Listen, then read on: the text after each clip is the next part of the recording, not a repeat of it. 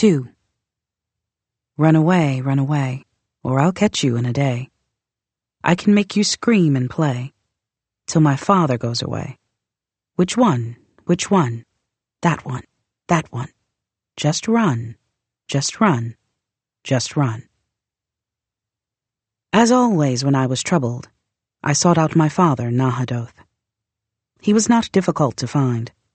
Amid the vastness of the gods' realm, he was like a massive, drifting storm, terrifying for those in his path and cathartic in his wake.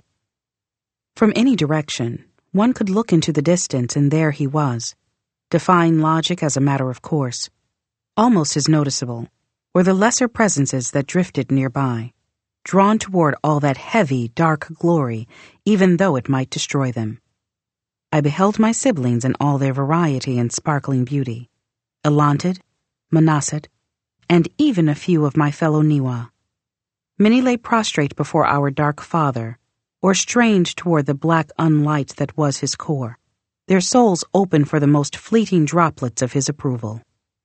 He played favorites, though, and many of them had served Etempus. They would be waiting a long time. For me, however, there was welcome on the wind as I traveled through the storm's outermost currents.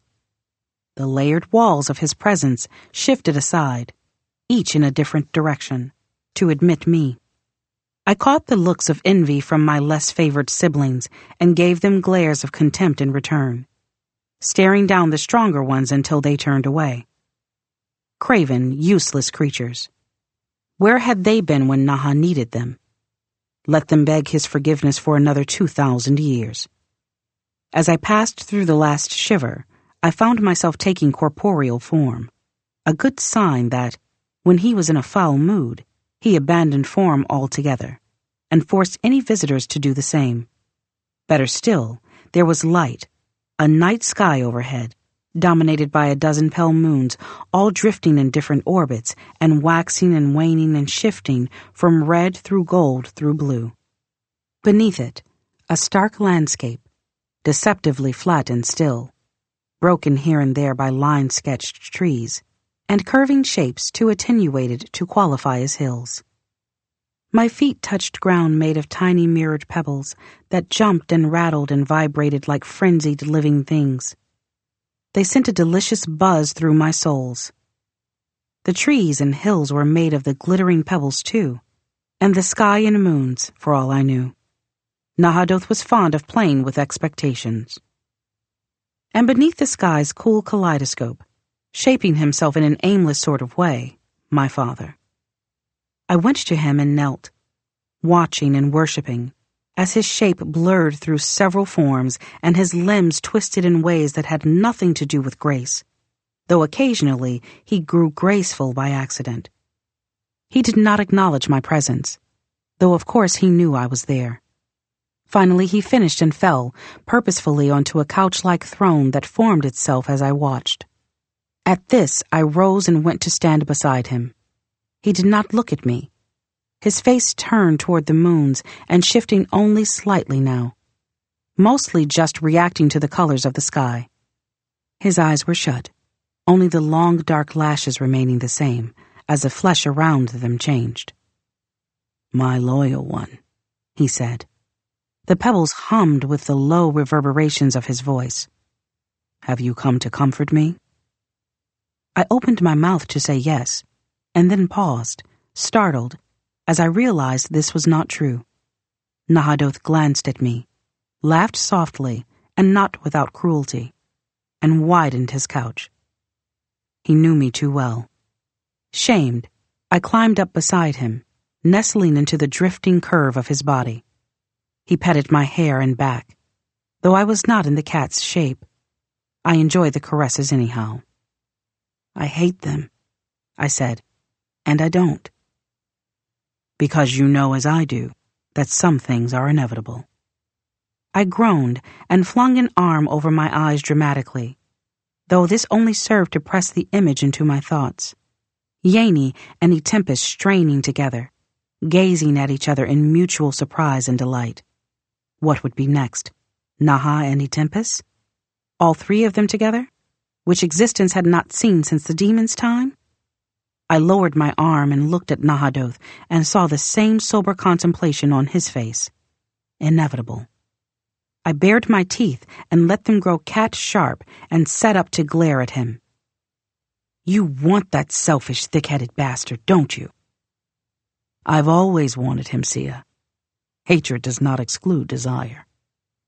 He met the time before Enifa's birth, when he and Etempus had gone from enemies to lovers.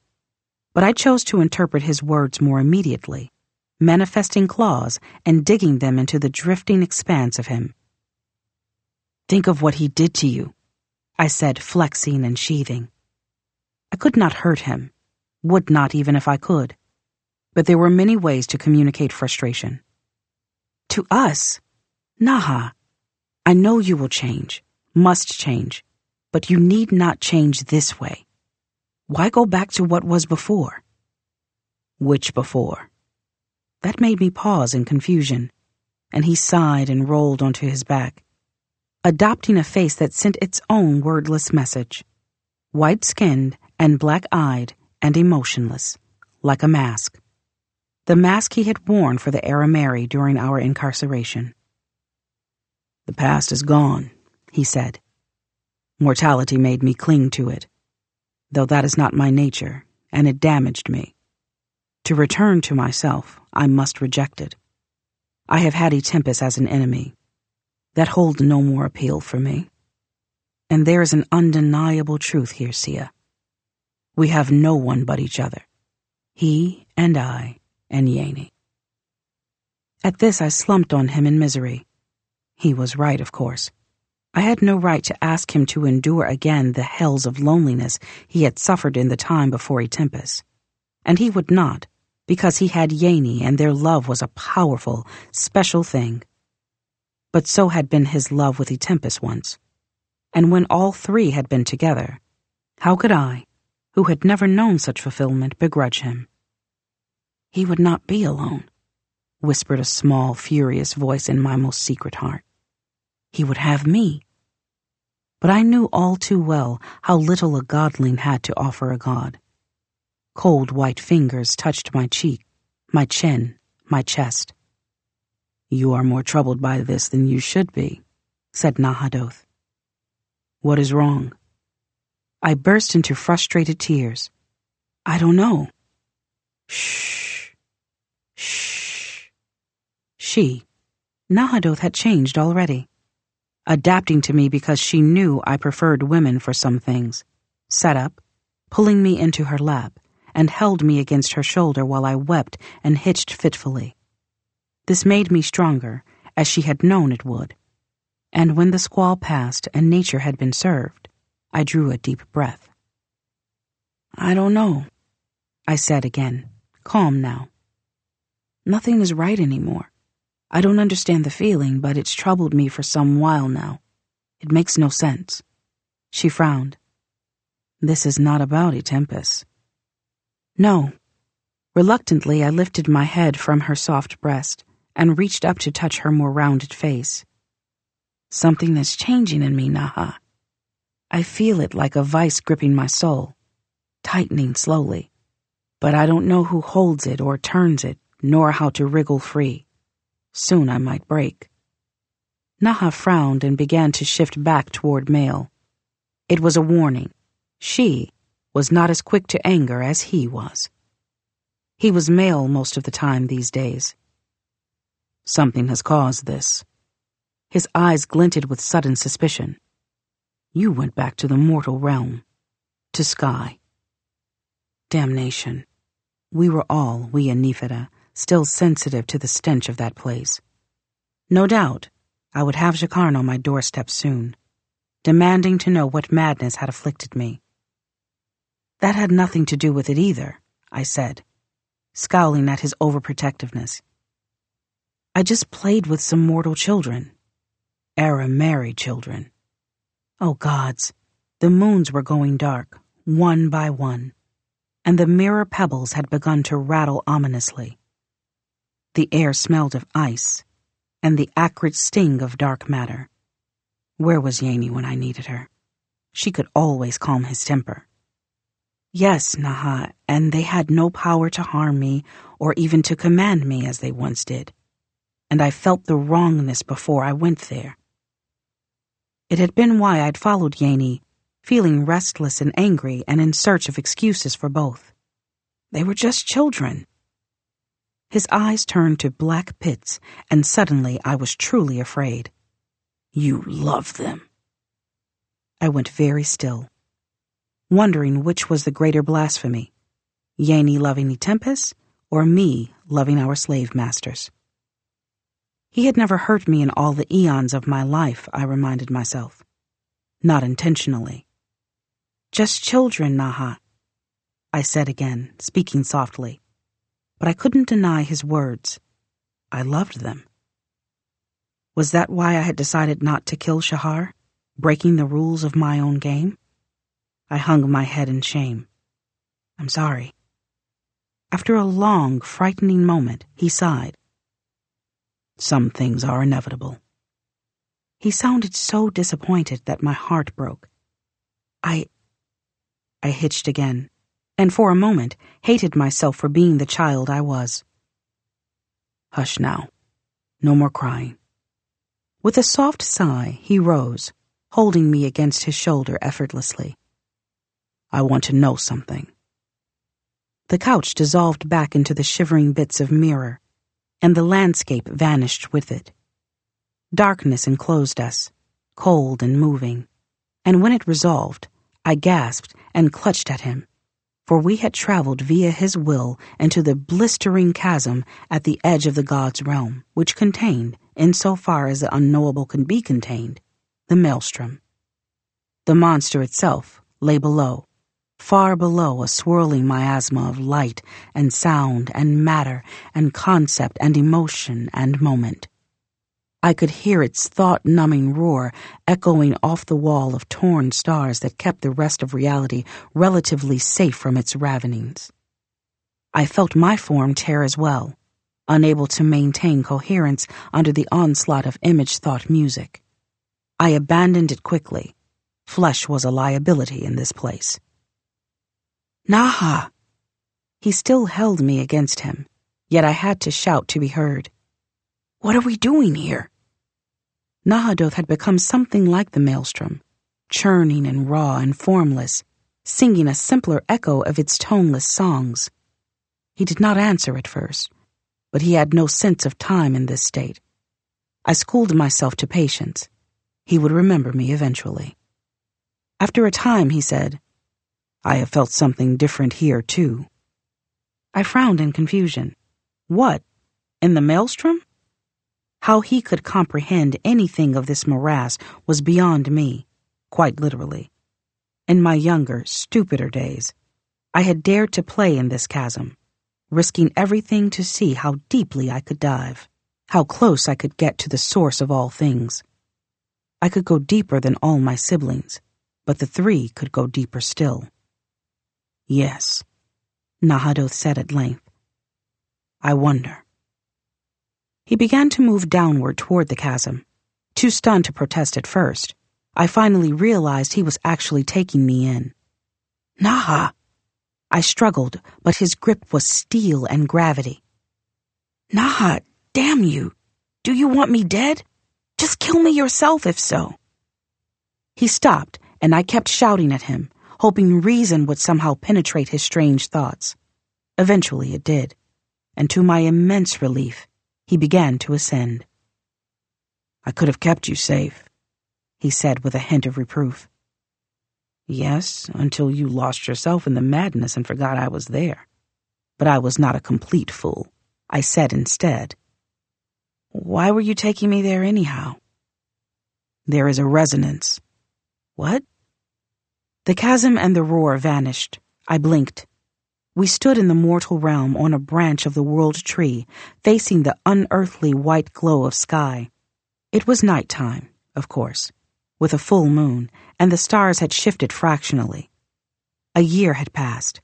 It was the night before I was to meet the twins a third time. There is a resonance, Nahadoth said again. He was a darker blotch against the tree's bark. You and the maelstrom. The future or the past. I cannot tell which. I frowned. What does that mean? I don't know. Has it ever happened before? No. Naha. I swallowed my frustration.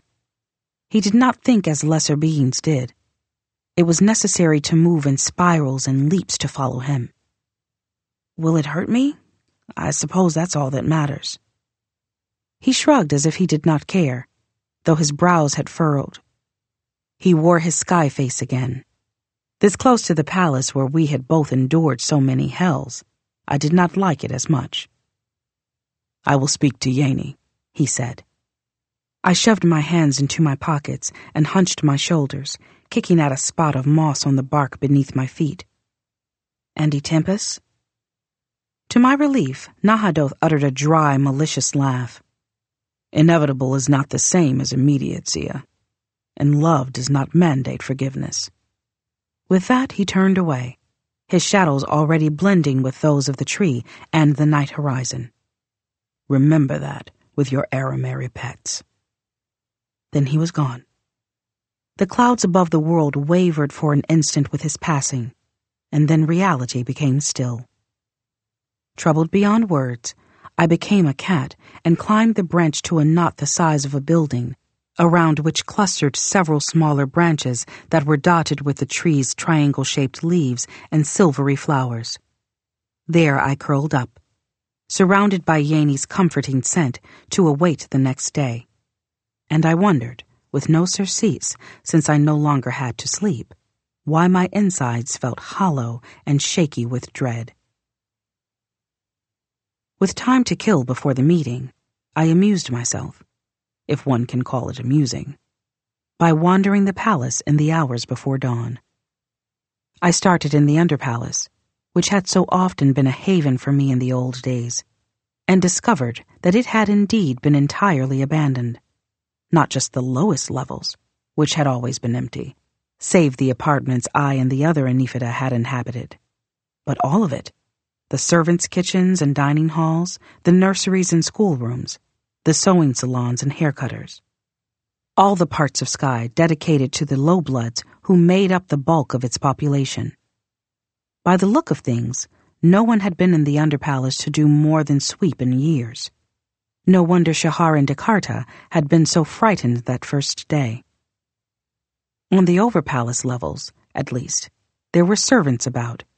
None of them saw me as they went about their duties, and I didn't even bother to shape myself in Amen form or hide in a pocket of silence. This was because even though there were servants, there weren't many of them. Not nearly as many as there had been in my slave days. It was a simple matter to step around a curve of corridor when I heard one walking toward me, or spring up to cling to the ceiling if I was caught between two.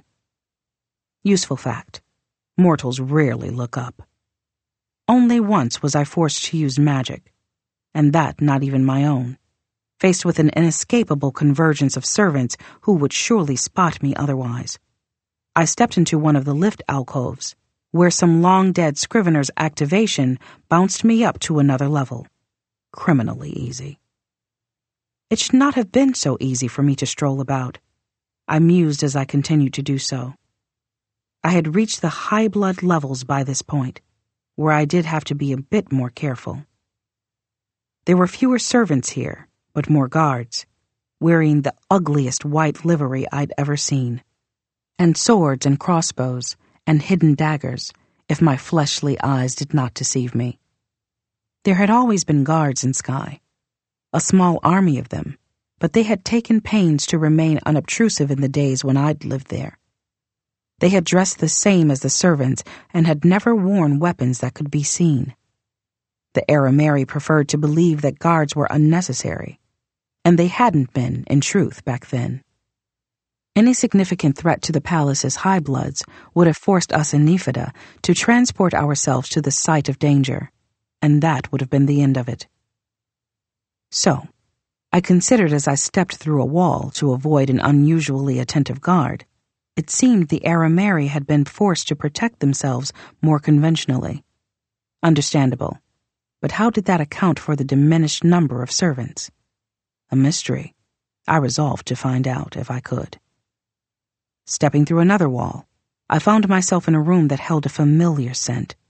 Following it, and tiptoeing past the nurse dozing on the sitting-room couch, I found Shahar, asleep in a good-sized four-poster bed. Her perfect blonde curls spread prettily over half a dozen pillows, though I stifled a laugh at her face, mouth open, cheek mashed on one folded arm, and a line of drool down that arm forming a puddle on the pillow. She was snoring quite loudly, and did not stir when I went over to examine her toy shelf. One could learn a great deal about a child from her play.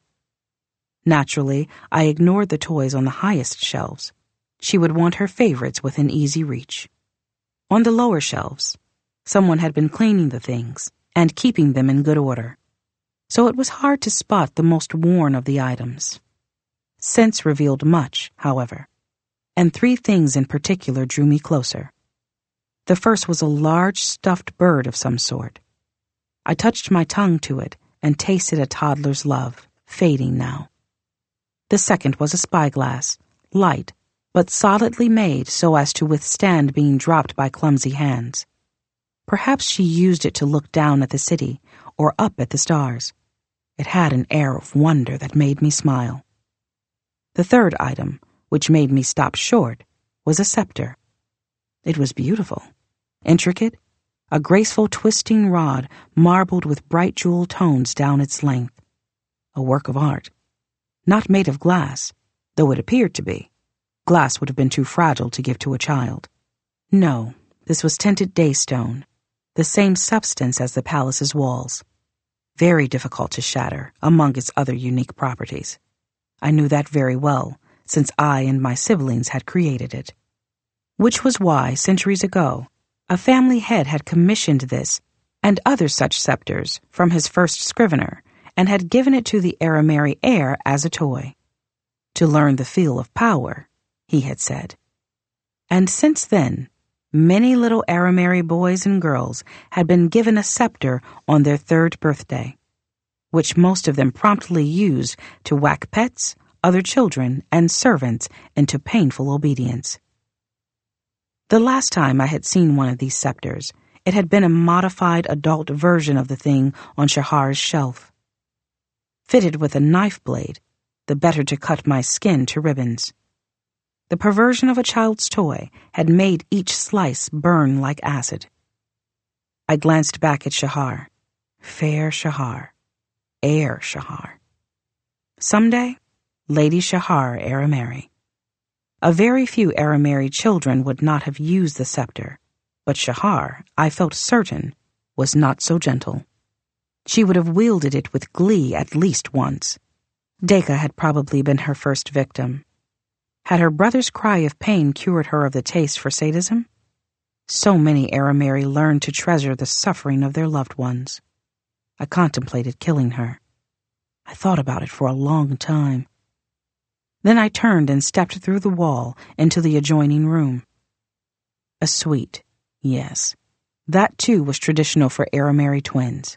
Side-by-side apartments, connected by a door in the bedroom, ostensibly so that the children could sleep together or apart as they desired. More than one set of Arameri twins had been reduced to a singlet thanks to such doors. So easy for the stronger twin to creep into the weaker one's room unnoticed, in the dark of the night while the nurses slept. Deka's room was darker than Shahar's, as it was positioned on the side of the palace that did not get moonlight. It would get less sunlight, too, I realized, for through the window wall I could see one of the massive curling limbs of the world tree stretching into the distance against the night horizon. Its spars and branches and million leaves did not completely obscure the view, but any sunlight that came in would be dappled unsteady, tainted by Etempan standards. There were other indicators of Deka's less favored status. Fewer toys on the shelves, not as many pillows on the bed. I went to the bed and gazed down at him, thoughtful. He was curled on his side, neat and quiet even in rest. His nurse had done his long black hair in several plaits, perhaps in an awkward bid to give it some curl. I bent and ran my finger along one plait's smooth, rippling length. "Shall I make you heir?" I whispered. He did not wake, and I got no answer. Moving away, I was surprised to realize none of the toys on his shelves tasted of love. Then I understood when I came to the small bookcase, which practically reeked of it. Over a dozen books and scrolls bore the stamp of childish delight. I ran my fingers along their spines, absorbing their mortal magic. Maps of faraway lands, tales of adventure and discovery. Mysteries of the natural world, of which Deka probably experienced little stuck here in Sky. Myths and fancies. I closed my eyes and lifted my fingers to my lips, breathing the scent and sighing. I could not make a child with such a sole heir. It would be the same as destroying him myself. I moved on. Through the walls, underneath a closet, over a jutting spar of the world tree that had nearly filled one of the dead spaces, and I found myself in the chambers of the Arameri head. The bedroom alone was as big as both the children's apartments combined. Large square bed at the center, positioned atop a wide, circular rug made from the skin of some white-furred animal I could not recall ever having hunted. Austere by the standards of the heads I had known, no pearls sewn into the coverlet, no Darren blackwood, or Kenti hand-carving, or shooting Narek cloudcloth. What little other furniture there was had been positioned about the edges of the vast room, out of the way. A woman who did not like impediments in any part of her life. The Lady Arameri herself was austere. She lay curled on her side, much like her son, though that was as far as a similarity went. Blonde hair, surprisingly cut short. The style framed her angular face well, I decided, but it was not at all the usual Amen thing. Beautiful, icy pale face, though severe even in sleep. Younger than I'd expected, late 30s at a guess. Young enough that Shahar would come of age long before she was elderly. Did she intend for Shahar's children to be the true heirs, then? Perhaps this contest was not as foregone as it seemed. I looked around, thoughtful. No father, the children had said, which meant the lady had no husband in the formal sense. Did she deny herself lovers too, then? I bent to inhale her scent, opening my mouth slightly for a better taste, and there it was. Oh, yes. The scent of another was embedded deep in her hair and skin, and even into the mattress. A single lover of some duration, months, perhaps years. Love, then? It was not unheard of. I would hunt amid the palace denizens to see if I could find the match to that lilting scent. The lady's apartment told me nothing about her as I visited its other chambers. A substantial library, containing nothing interesting. A private chapel complete with Etempan altar. A personal garden, too manicured to have been cared for by anything but a professional gardener. A public parlor, and a private one. The bath alone showed signs of extravagance.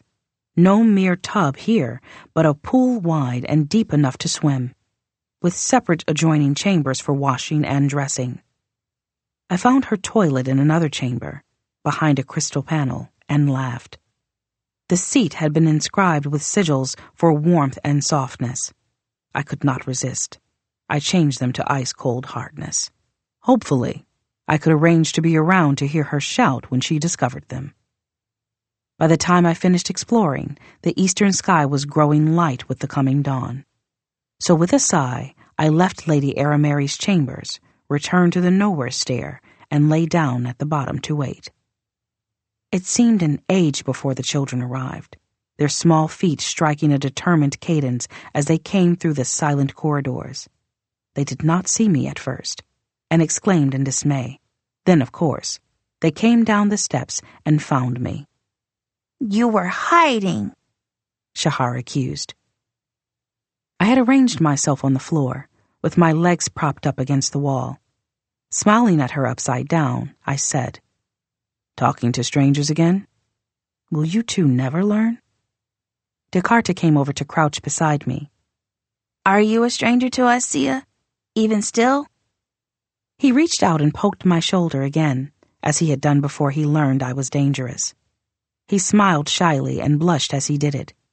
Had he forgiven me then? Mortals were so fickle. I poked him back and he giggled. "I don't think so," I said, "but you lot are the ones who worship propriety.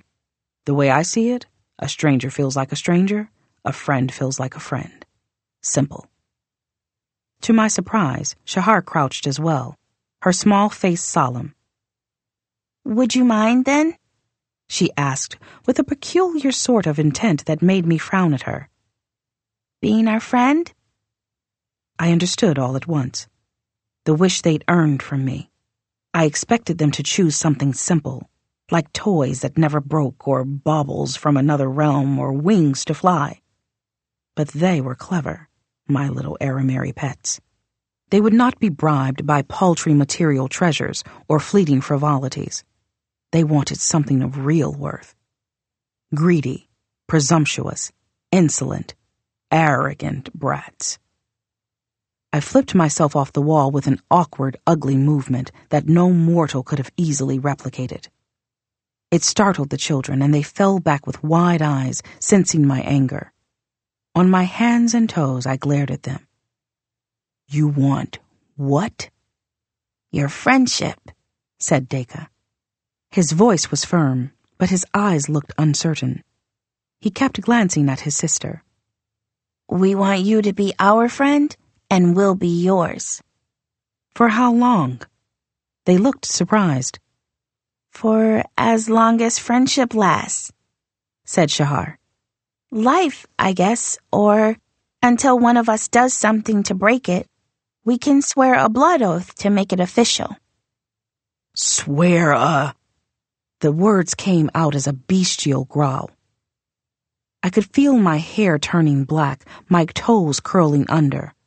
"How dare you?" Shahar, damn her and all her forebears, looked innocently confused. I wanted to tear her throat out for not understanding. "What? It's just friendship." The friendship of a god. If I'd had a tail, it would have lashed. If I did this, I would be obligated to play with you and enjoy your company. After you grow up, I'd have to look you up every once in a while to see how you're doing. I'd have to care about the inanities of your life. At least try to help you when you're in trouble. My gods, do you realize I don't even offer my worshippers that much? I should kill you both for this.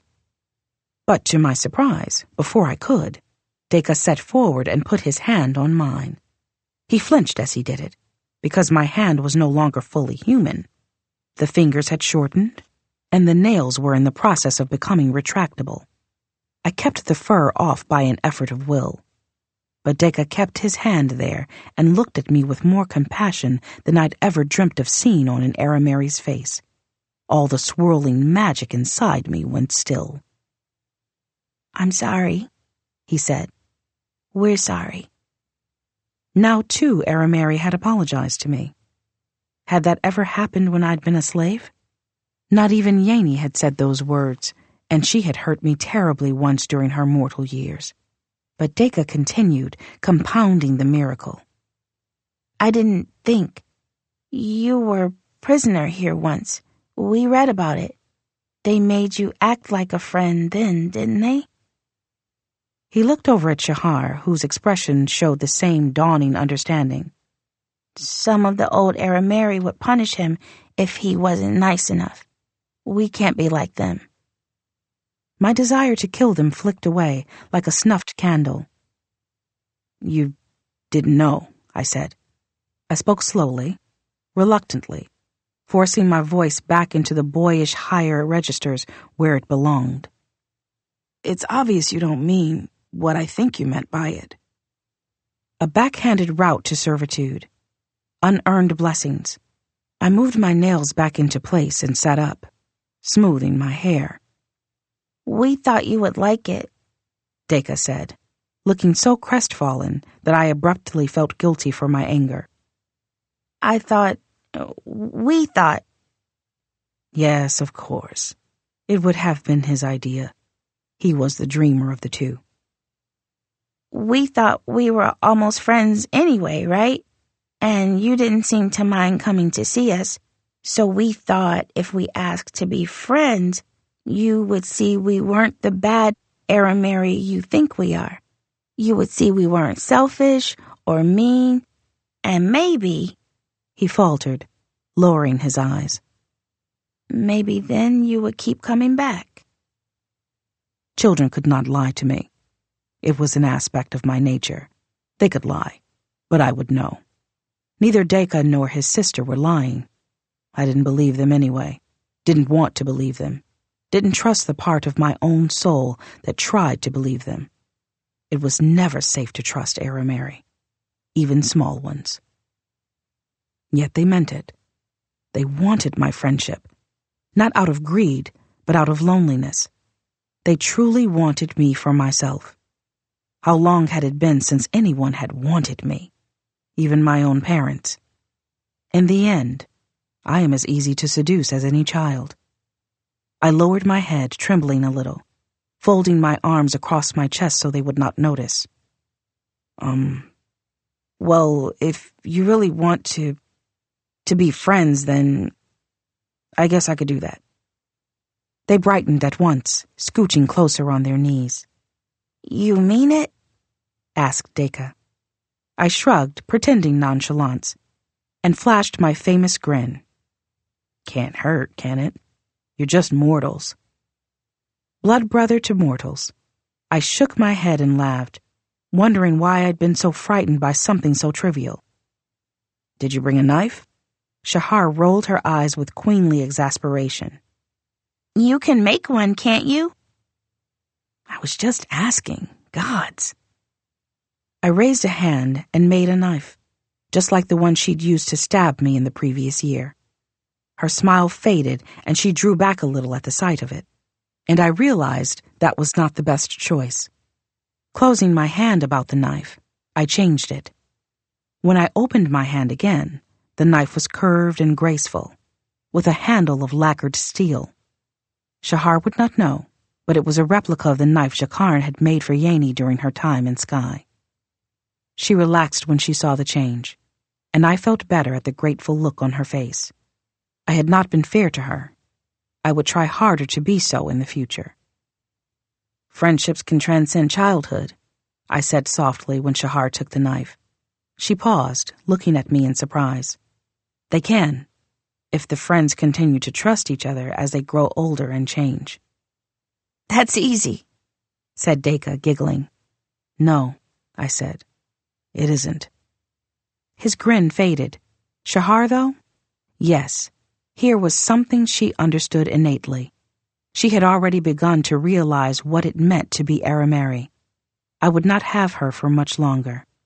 I reached up to touch her cheek for a moment, and she blinked. But then I smiled, and she smiled back, as shy as Deka for an instant. Sighing, I held out my hands, palms up. Do it, then. Shahar took my nearer hand, raising the knife, and then frowned. Do I cut the finger or across the palm? The finger, said Deka. That was how Daytonay said you do blood oaths. Daytonay is an idiot, Shahar said with the reflexiveness of an old argument. The palm, I said, more to shut them up than to take any real stance. Won't that bleed a lot and hurt? That's the idea. What good is an oath if it doesn't cost you something to make? She grimaced, but then nodded and set the blade against my skin.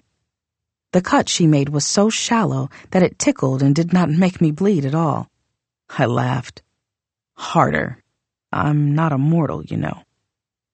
She threw me an annoyed look, then sliced once across the palm, swift and hard. I ignored the flash of pain. Refreshing. The wound tried to close immediately, but a little concentration kept the blood welling. You do me, I do you, Shahar said, giving the knife to Descartes. He took the knife and her hands and was not at all hesitant or shy about cutting his sister. Her jaw flexed, but she did not cry out. Nor did he when she made the cuts for him. I inhaled the scent of their blood, familiar despite 3 generations removed from the last Arameri I had known. "Friends," I said. Shahar looked at her brother, and he gazed back at her. And then they both looked at me. "Friends," they said together. They took each other's hands first, then mine. Then... Wait, what? They held my hands tight. It hurt. And why were both children crying out, their hair whipping in the wind? Where had the wind... "I didn't hear you." "Speak louder." This made no sense. Our hands were sealed together. I could not let them go. "Yes, I am the trickster. Who calls?" They were screaming. The children were screaming. Both of them had risen off the floor, only I held them down, and why was there a grin on my face? Why? Silence. 3. I slept, and while I did, I dreamt. I did not remember some of these dreams for a long time. I was aware of very little, in fact, aside from something, being, wrong, and perhaps a little bit of, wait, I thought, what? Vague awareness, in other words. A most unpleasant state for any god. None of us is all-knowing, all-seeing. That is mortal nonsense. But we know a lot, and see quite a bit. We are used to a near-constant infusion of information by means of senses no mortal possesses. But for a time, there was nothing. Instead, I slept.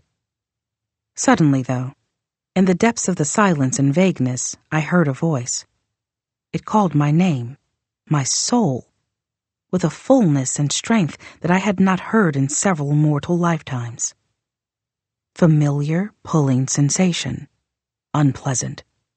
I was comfortable, so I rolled over and tried to ignore it at first. But it pricked me awake, slapped me in the back to prod me forward, then shoved. I slid through an aperture in a wall of matter, like being born, or like entering the mortal realm, which was pretty much the same thing.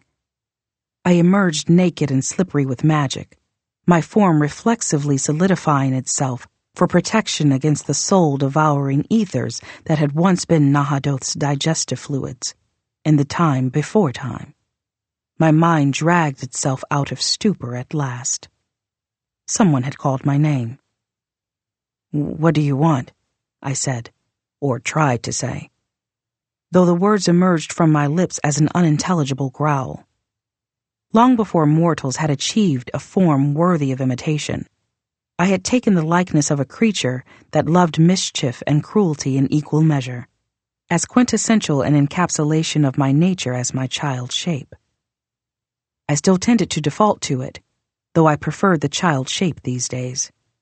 More fine control and nuance.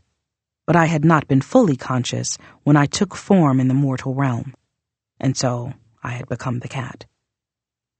Yet that shape was clumsy when I tried to rise, and something about it felt wrong. I wasted no time trying to understand it, simply became the boy instead, or tried to. The change did not go as it should have. It took real effort, and my flesh remolded itself with molasses-slow reluctance. By the time I had clothed myself in human skin, I was exhausted. I flopped where I had materialized, panting and shaking and wondering what in the infinite hells was wrong with me. "Sia?" The voice that had summoned me from the vague place.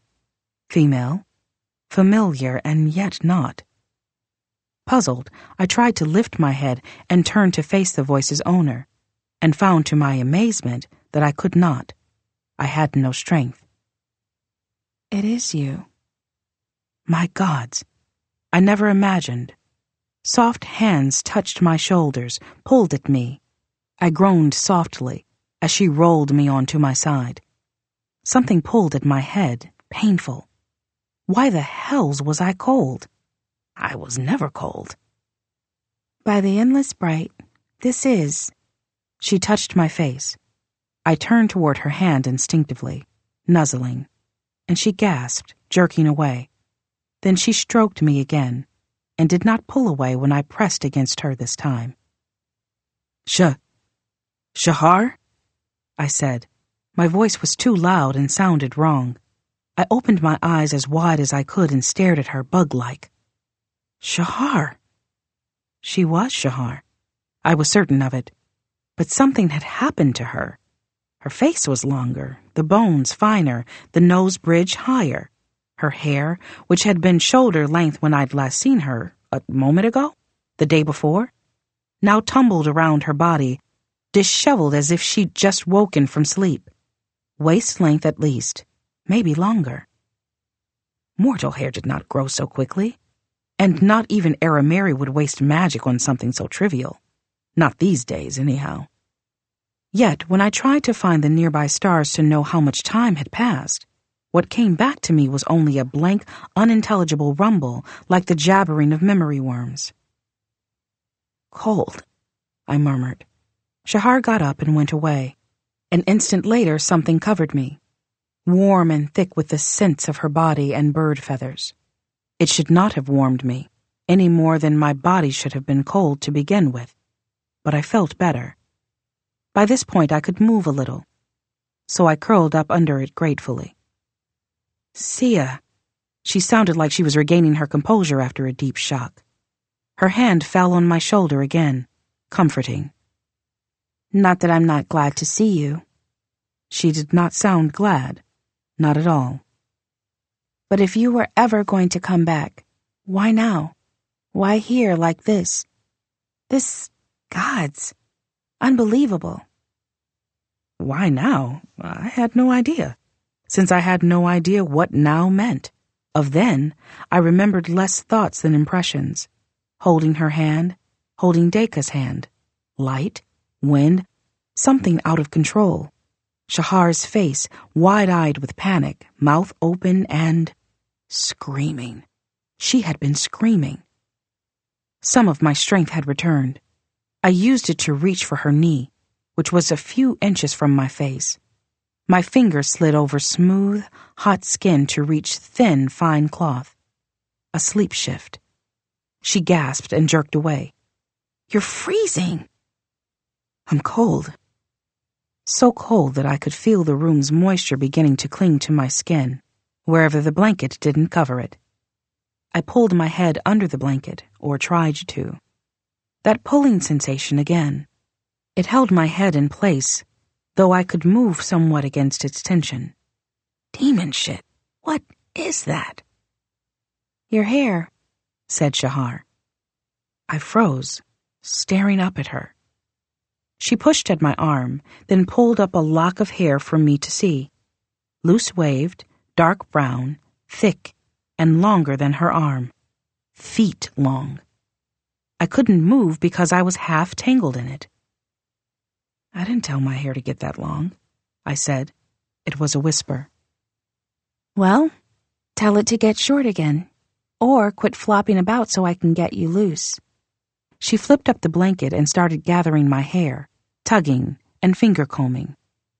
When she turned me onto my side, my head was freed. I'd been lying on the bulk of it. My hair should not have grown. Her hair should not have grown. Tell me what's happened, I said, as she shifted me about like an oversized doll. How much time has passed since we took the oath? Took the oath? She stared down at me, an incredulous look on her face. Is that all you remember?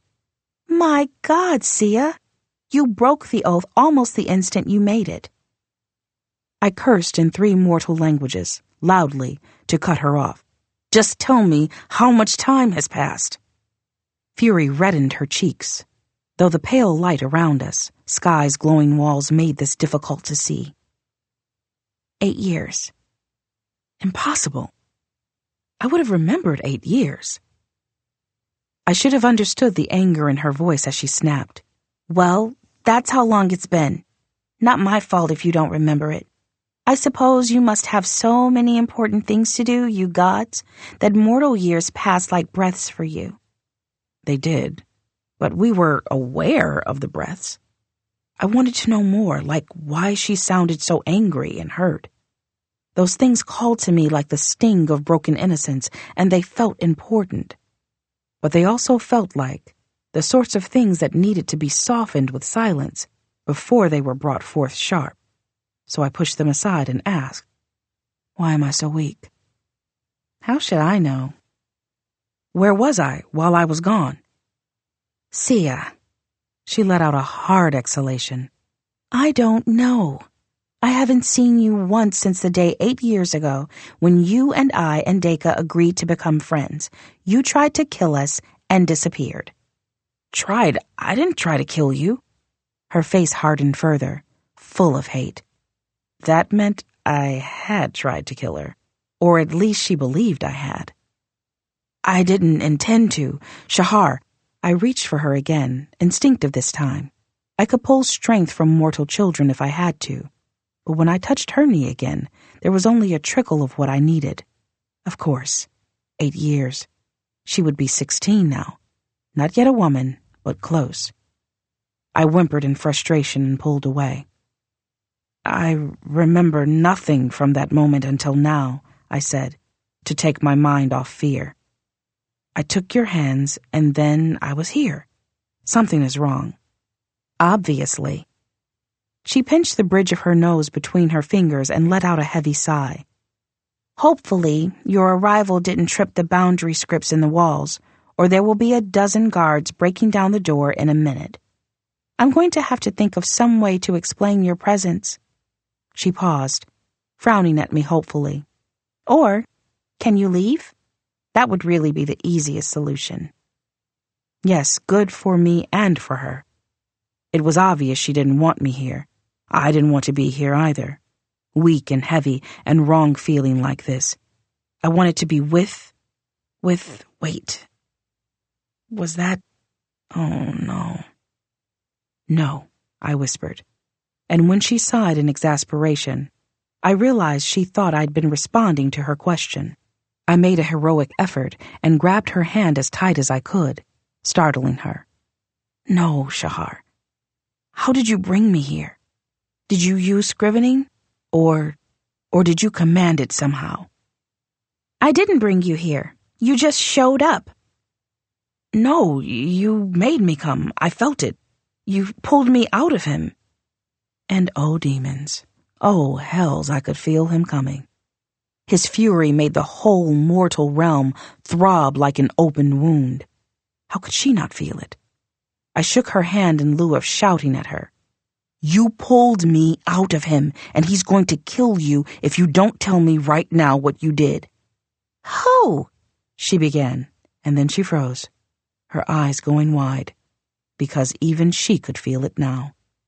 Of course she could, because he was in the room with us, taking shape as the glowing walls went suddenly dark, and the air trembled and hushed in reverence. Sia, said the Lord of Night. I closed my eyes and prayed Shahar would stay silent. Here, I said. An instant later he was beside me, the drifting dark of his cloak settling around him as he knelt. Chilly fingers touched my face, and I fought the urge to laugh at my own obtuseness. I should have realized at once why I was so cold. He turned my face from side to side, examining me with more than eyes. I permitted this, because he was my father, and it was his right to be concerned. But then I caught his hand. It solidified beneath my touch, and strength flowed into me from the limitless furnace of his soul. I exhaled in relief. Naha, tell me. We found you adrift, like a soul with no home, damaged. Yeni attempted to heal you and could not. I took you into myself to do the same. And Nahadoth's womb was a cold, dark place. I don't feel healed. You aren't. I could not find a cure for your condition, nor could I preserve you. His voice, usually inflectionless, turned bitter. It was Oedipus's gift to halt the progression of processes that depended on time. Nahadoth lacked this power entirely. The best I could do was keep you safe while Yeni sought a cure, but you were taken from me. I had no idea where you had gone, at first. And then his dark, dark eyes lifted to settle on Shahar. She flinched, quite reasonably. I had no reason to want to save her, other than my own childish sense of honor. I had taken her innocence. I owed her. And however wrong it seemed to have gone, I had taken an oath to be her friend. So I set up carefully, not into his line of sight, because that was never safe, but enough to get his attention. Naha, whatever she didn't do it intentionally. Her intentions do not matter, he said very softly. He did not look away from her. When you were pulled from me, it felt much like the days of our incarceration. A summons that could be neither ignored nor denied. Shahar made a soft sound, not quite a whimper, and Nahadoth's expression turned sharp and hungry. I did not blame him for his anger, but Shahar was not like the Aramari of old. She had not been raised to know the ways of gods. She did not realize that her fear could spur him to attack, because night was the time of predators, and she was acting too much like prey. Before I could think of some way to distract him, the worst occurred. She spoke. Lord Nahadoth, she said. Her voice shook, and he leaned closer to her, his breath quickening and the room growing darker. Demon shit. But then, to my surprise, she drew a deep breath and her fear receded. Lord Nahadoth, she said again. I assure you, I did nothing to summon Lord Sia here. I was thinking of him, yes. She glanced at me, her expression suddenly bleak, which confused me.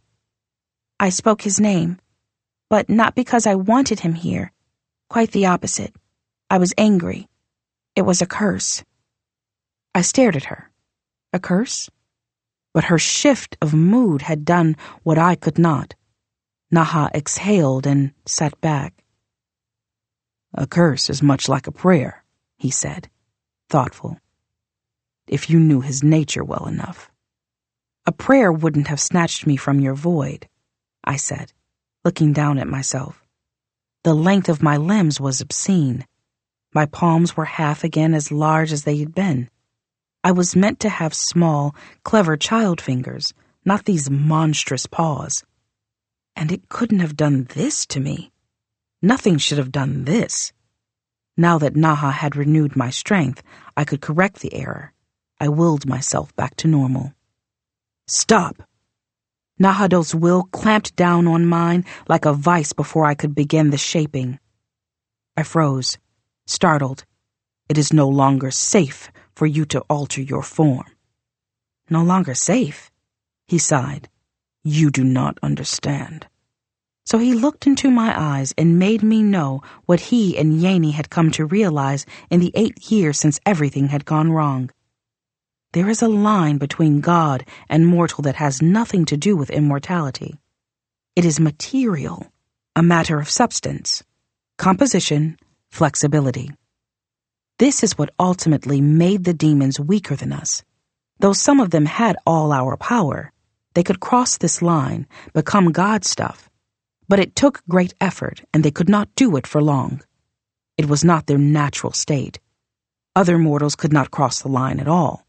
They were locked to their flesh, aging as it aged, drawing strength from its strength, and growing weak with its failure.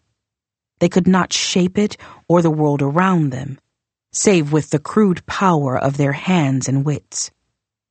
The problem, Nahadoth willed me to know, was that I was no longer quite like a god. The substance of me was somewhere between god stuff and mortality, but I was becoming more mortal as time passed. I could still shape myself if I wished, as I had done when I arrived as the cat. But it would not go easily. There might be pain, damage to my flesh, permanent distortion. And there would come a day, perhaps today, perhaps another, when I would no longer be able to shape myself at all. If I tried then, I would die. I stared at him and felt truly afraid. "What are you saying?" I whispered, though he had said nothing. Mortal figure of speech. "Naha, what are you saying?" "You are becoming mortal." I was breathing harder. I had not willed myself to breathe harder, or tremble, or sweat, or grow larger, or mature into manhood. My body was doing all that on its own. My body, alien, tainted, out of control. "I'm going to die," I said. My mouth was dry. "Naha, growing older defies my nature. If I stay like this, if I keep aging, if I trip and fall hard enough, I'll die the way mortals do." "We will find a way to heal you." My fists clenched. "Don't lie to me." Naha's mask cracked, replaced by sorrow. I remembered 10 million nights in his lap, begging him for stories. His beautiful lies, I had called them. He had held me and told me of wonders real and imagined, and I had been so happy to never grow up, so that he could keep lying to me forever. "You will grow older," he said. "As you leave childhood behind, you will grow weaker. You will begin to require sustenance and rest as mortals do, and your awareness of things beyond mortal senses will fade. You will become fragile. And yes, if nothing is done, you will die." I could not bear the softness of his voice. No matter how hard the words, he was always so soft, always yielding, always tolerant of change. I did not want him to tolerate this. I threw off the blanket and got to my feet, awkwardly as my limbs were longer than I was used to and I had too much hair, and stumbled over to Shahar's windows. I put my hands on the glass and leaned on it with all my weight. Mortals rarely did this, I had observed during my centuries in Sky. Even though they knew that Sky's glass was reinforced by magic and inhumanly precise engineering, they could not rid themselves of the fear that just once the glass might break or the pane come loose. I braced my feet and shoved. I needed something in my presence to be unmoving and strong. Something touched my shoulder, and I turned fast, irrationally aching for hard sunset eyes and harder brown arms and brick wall flexibility. But it was only the mortal, Shahar. I glared at her, furious that she wasn't who I wanted, and thought of batting her aside. It was somehow her fault this had happened to me. Maybe killing her would free me. If she had looked at me with compassion or pity, I would have done it. There was none of that in her face, though. Just resentment and reluctance. Nothing at all comforting. She was Arameri. That wasn't something they did. Etempus had failed me. But Etempus's chosen had been magnificently predictable for 2,000 years. I yanked her closer and locked my arms around her so tight that it couldn't have been comfortable for her. She turned her face away and her cheek pressed against my shoulder. She did not bend, though, didn't speak, didn't return my embrace. So I held her and trembled and ground my teeth together so that I would not simply start screaming. I glared at Nahadoth through the screen of her curls. He gazed back at me, still and rueful. He knew full well why I had turned away from him, and he forgave me for it.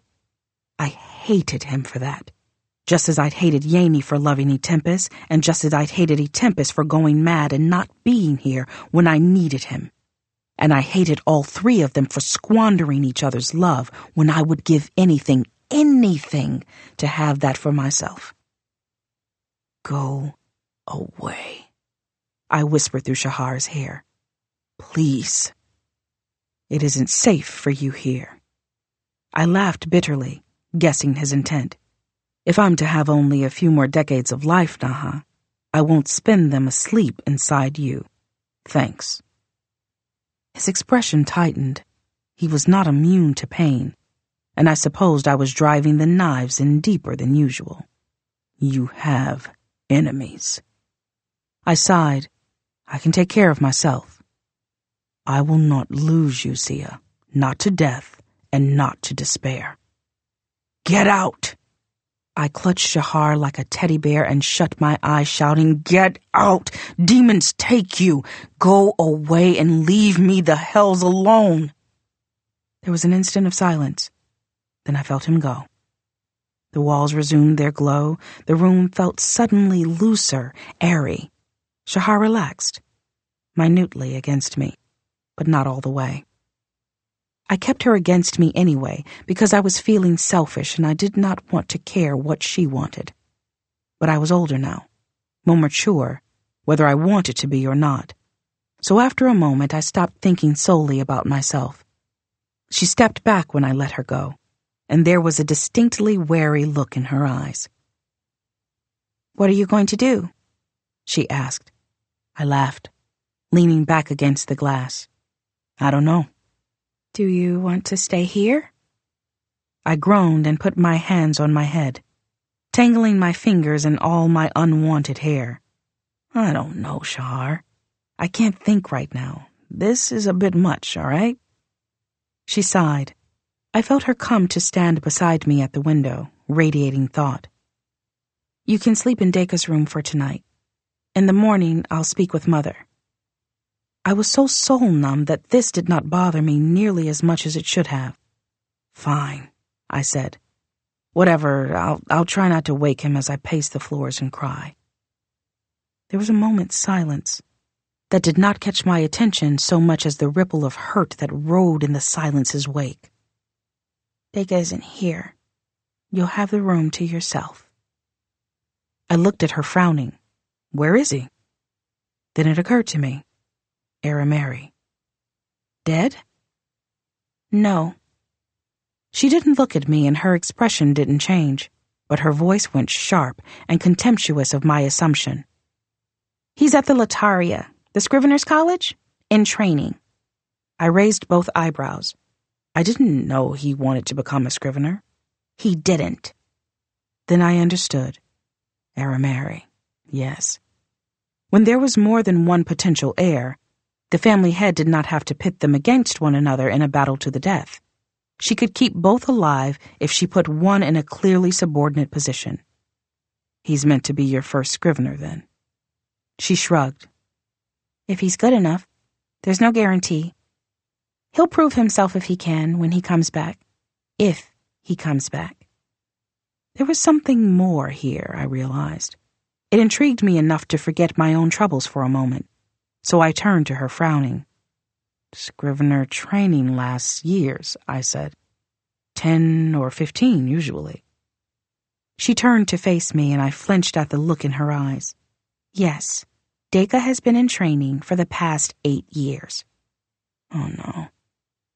8 years ago. 8 years ago, she said in that same clipped-edged tone.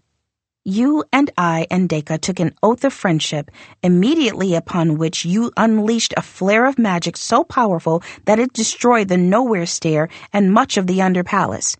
And then you vanished, leaving Deka and me buried in the rubble with more bones broken than whole. I stared at her, horrified. She narrowed her eyes, searching my face, and a flicker of consternation diluted her anger. You didn't know. No. How could you not know? I shook my head. I don't remember anything after we joined hands, Shahar. But you and Deka were wise to ask for my friendship. It should have made you safe from me for all time. I don't understand what happened. She nodded slowly. They pulled us out of the debris and patched us up good as new. But I had to tell Mother about you. She was furious that we'd concealed something so important, and the heir's life had been threatened, which meant someone had to be held accountable. She folded her arms, holding her shoulders ever so slightly stiff. Deka had fewer injuries than I. Our full-blood relatives started to hint that Deka only Deka, never me, might have done something to antagonize you. They didn't come right out and accuse him of plotting to use a godling as a murder weapon, but... I closed my eyes, understanding at last why she'd cursed my name. I'd stolen her innocence first, and then her brother. She would never trust me again. "I'm sorry," I said, knowing it was wholly inadequate. She shrugged again. "Not your fault. I see now that what happened was an accident." She turned away then, pacing across her room to the door that adjoined her suite to the one that had been Descartes'. Opening it, she turned back to look at me, expectant.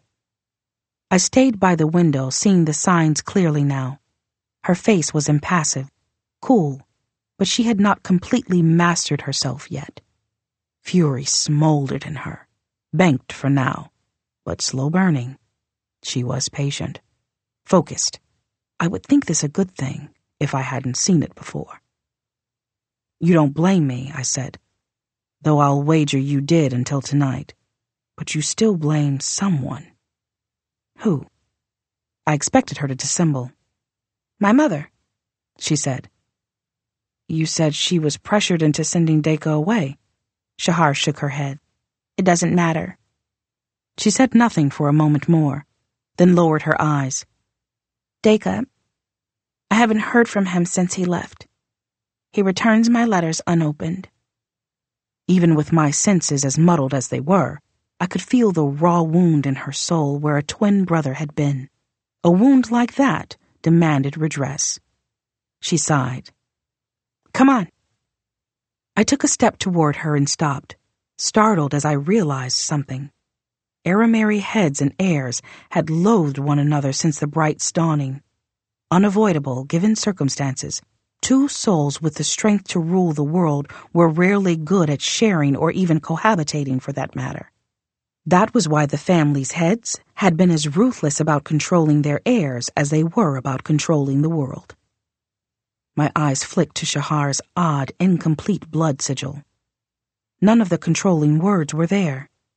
She was free to act against her mother, even plot to kill her if she wanted.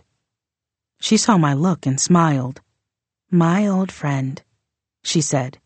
"You were right about me, all those years ago. Some things are my nature. Inescapable." I crossed the room to stand beside her on the threshold. I was surprised to find myself uncertain as I considered her. I should have felt vindicated to hear her plans of vengeance. I should have said and meant it. "You'll do worse before you're done."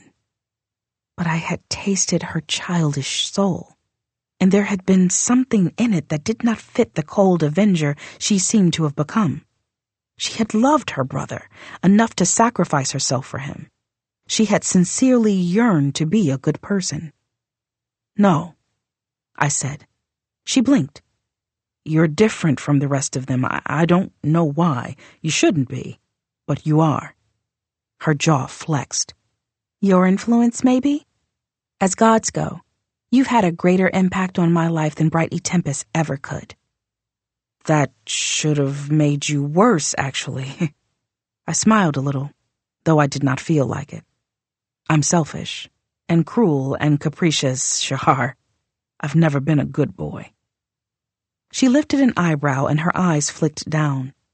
I wore nothing but my ridiculously long hair, which fell to my ankles now that I was standing. My nails, however, had kept to my preferred length. Partial mortality, partial growth? I would live in dread of my first manicure. I thought Shahar was looking at my chest, but my body was longer now, taller. Belatedly, I realized her gaze had settled lower. "You're not a boy at all anymore," she said. My face went hot, though I did not know why. Bodies were just bodies. Penises were just penises. Yet she had somehow made me feel keenly uncomfortable with mine. I could think of nothing to say in reply. After a moment, she sighed. "Do you want food?" "No," I began, but then my belly churned in that odd, clenching way that I had not felt in several mortal generations. I had not forgotten what it meant. I sighed. but I will by morning. I'll have a double tray brought up. Will you sleep? I shook my head. Too much on my mind, even if I was exhausted, which I'm not. Yet. She sighed. I see. Suddenly I realized she was exhausted. Her face lined and paler than usual. My time sense was returning, murky, sluggish, but functional.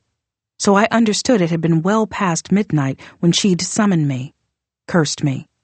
Had she been pacing the floor herself, her mind cluttered with troubles? What had caused her to remember me, however hatefully, after all this time? Did I want to know?